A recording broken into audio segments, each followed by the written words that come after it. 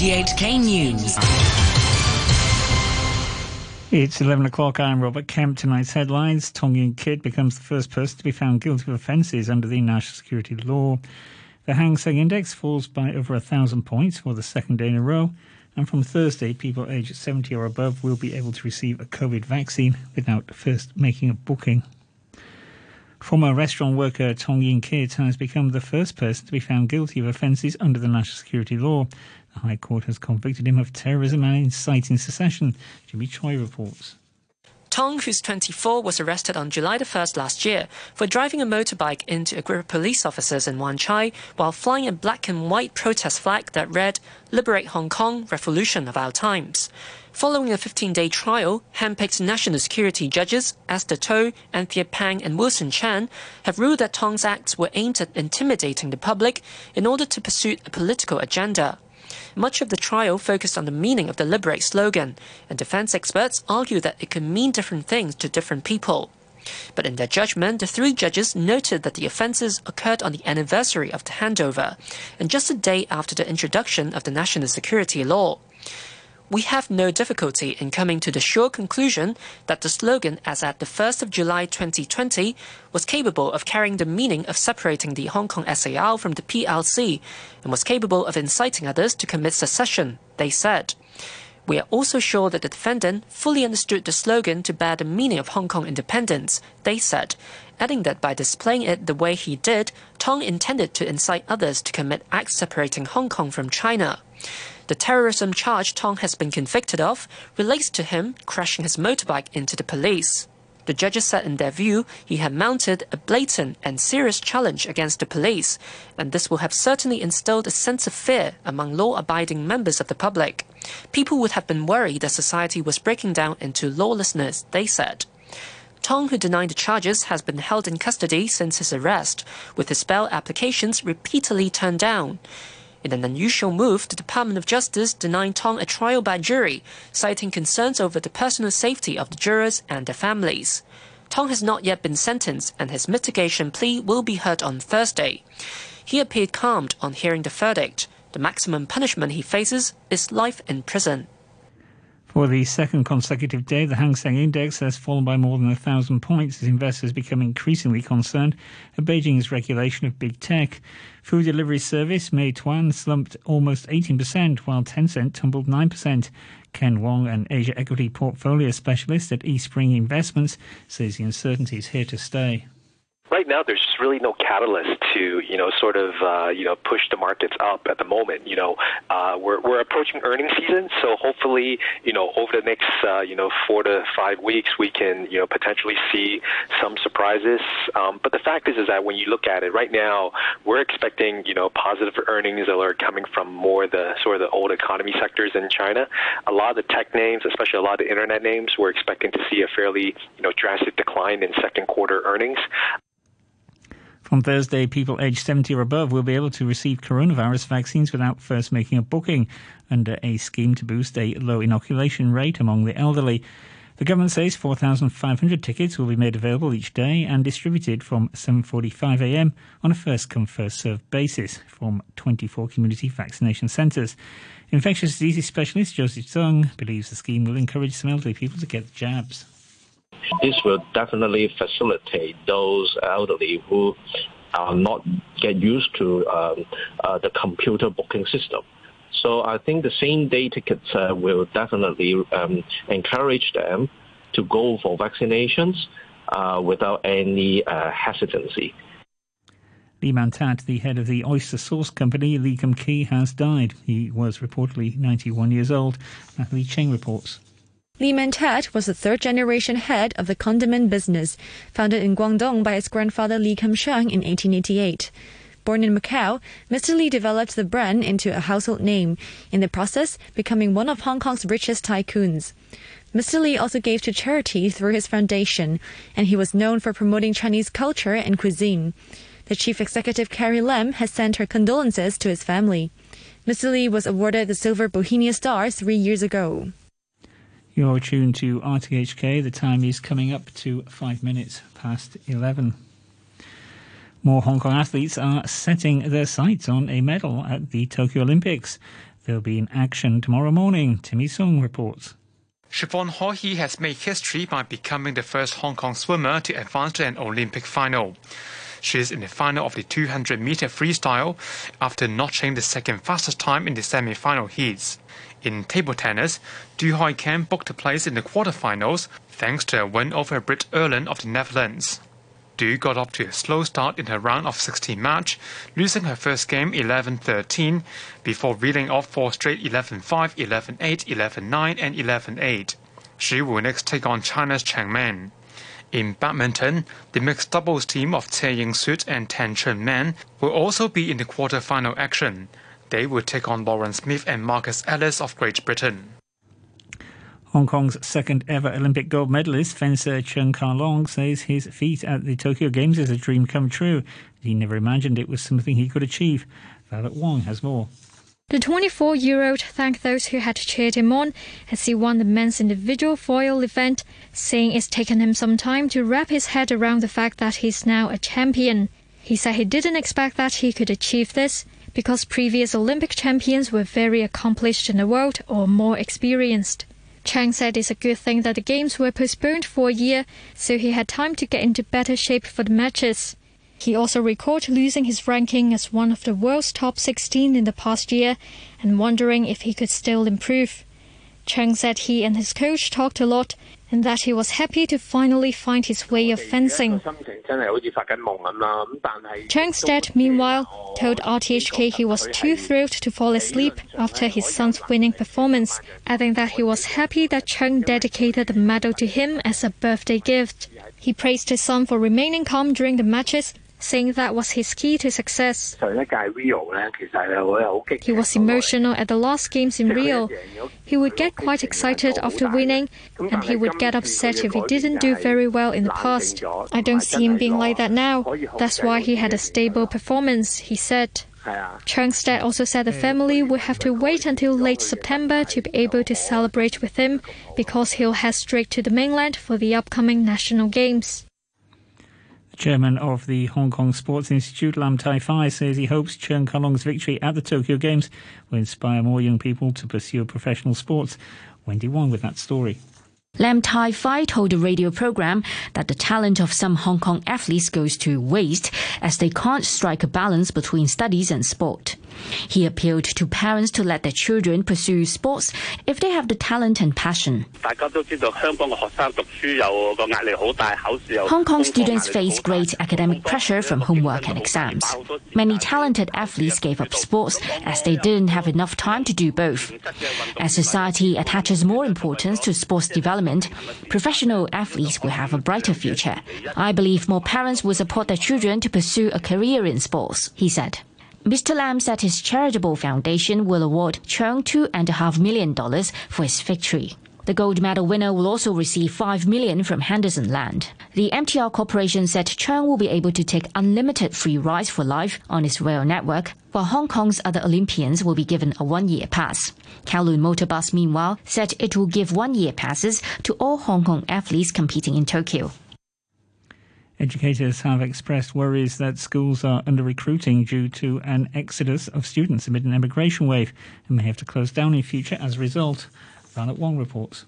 Dion Chen, chairman of the Direct Subsidy Scheme Schools Council, said while it used to be common for higher form students to leave secondary school early to study abroad, more Form 1 students are also leaving now. Mr. Chen, who is also formerly head teacher of YMCA of Hong Kong Christian College, said he has learned that twice as many students have dropped out this year from the school, and it is finding it hard to fill the 50 vacant places it has now. This year is quite special. Not many Form 1 students would leave Hong Kong in the past, but this year we can see a similar situation in the lower and higher forms, he told an RTHK radio program. Mr. Chen added that schools will have a clearer picture of the student population in September, as some more students may leave during the summer vacation. He said direct subsidy schools, which are traditionally very popular with parents, used to be able to fill any vacancies by recruiting students on the wait list, but they may now need to place advertisements to find new pupils.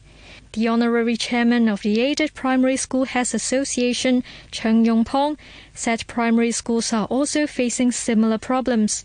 Speaking on the same program, he said there are vacancies across different grades in primary schools, noting 2 or 3 siblings studying in the same school may drop out together. Mr. Cheng says some schools may have to close down in future if they can't enroll enough students. We have not come to that yet, but it is a possibility, he said. The operators of the June the 4th Museum have been fined $8,000 for running the venue as a place of public entertainment without the required licenses. Natalie Cheng reports. The Hong Kong Alliance in Support of Patriotic Democratic Movements of China was prosecuted by the Food and Environmental Hygiene Department for committing the offence between May the 31st and June the 1st this year. At the Kowloon City Magistracy, the lawyer representing the alliance pleaded for a lenient sentence, noting it's willing to pay the fine. She added the venue was not run for profit, and at the time officers inspected it, only around 20 visitors were there, with 2 staff members on duty. The lawyer also noted the alliance has closed the museum after it was prosecuted. Magistrate Jackie Yip ordered the alliance to pay the fine within a month. The maximum penalty for the first offenders is a fine of $25,000 and 6 months imprisonment.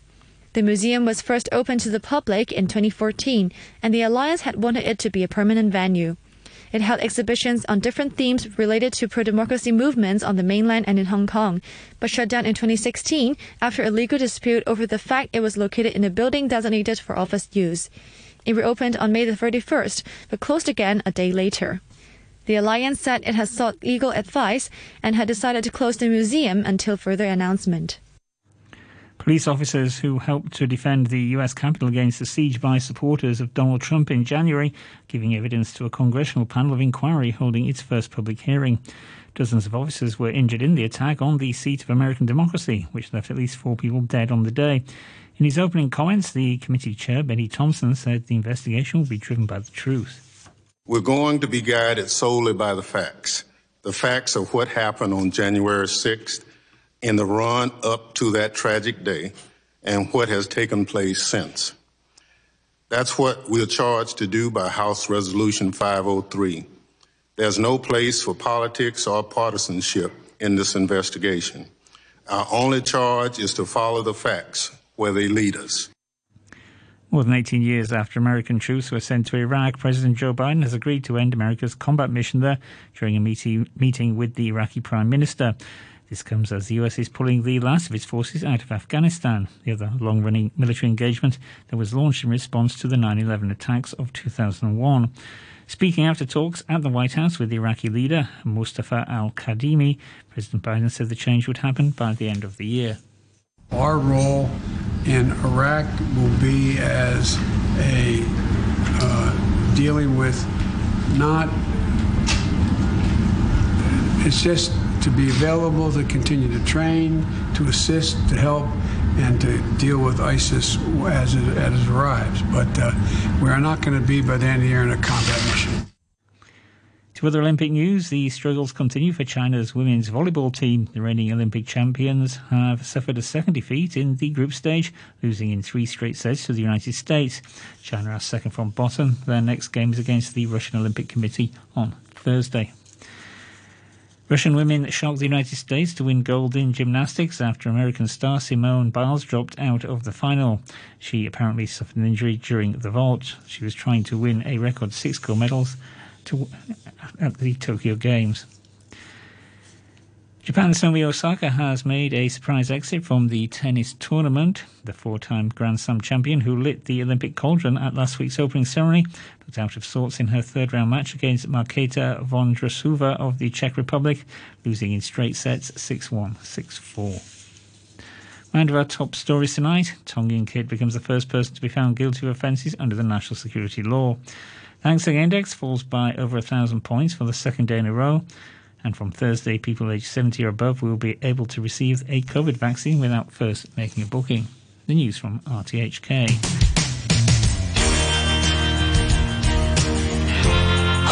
RTHK Radio 3.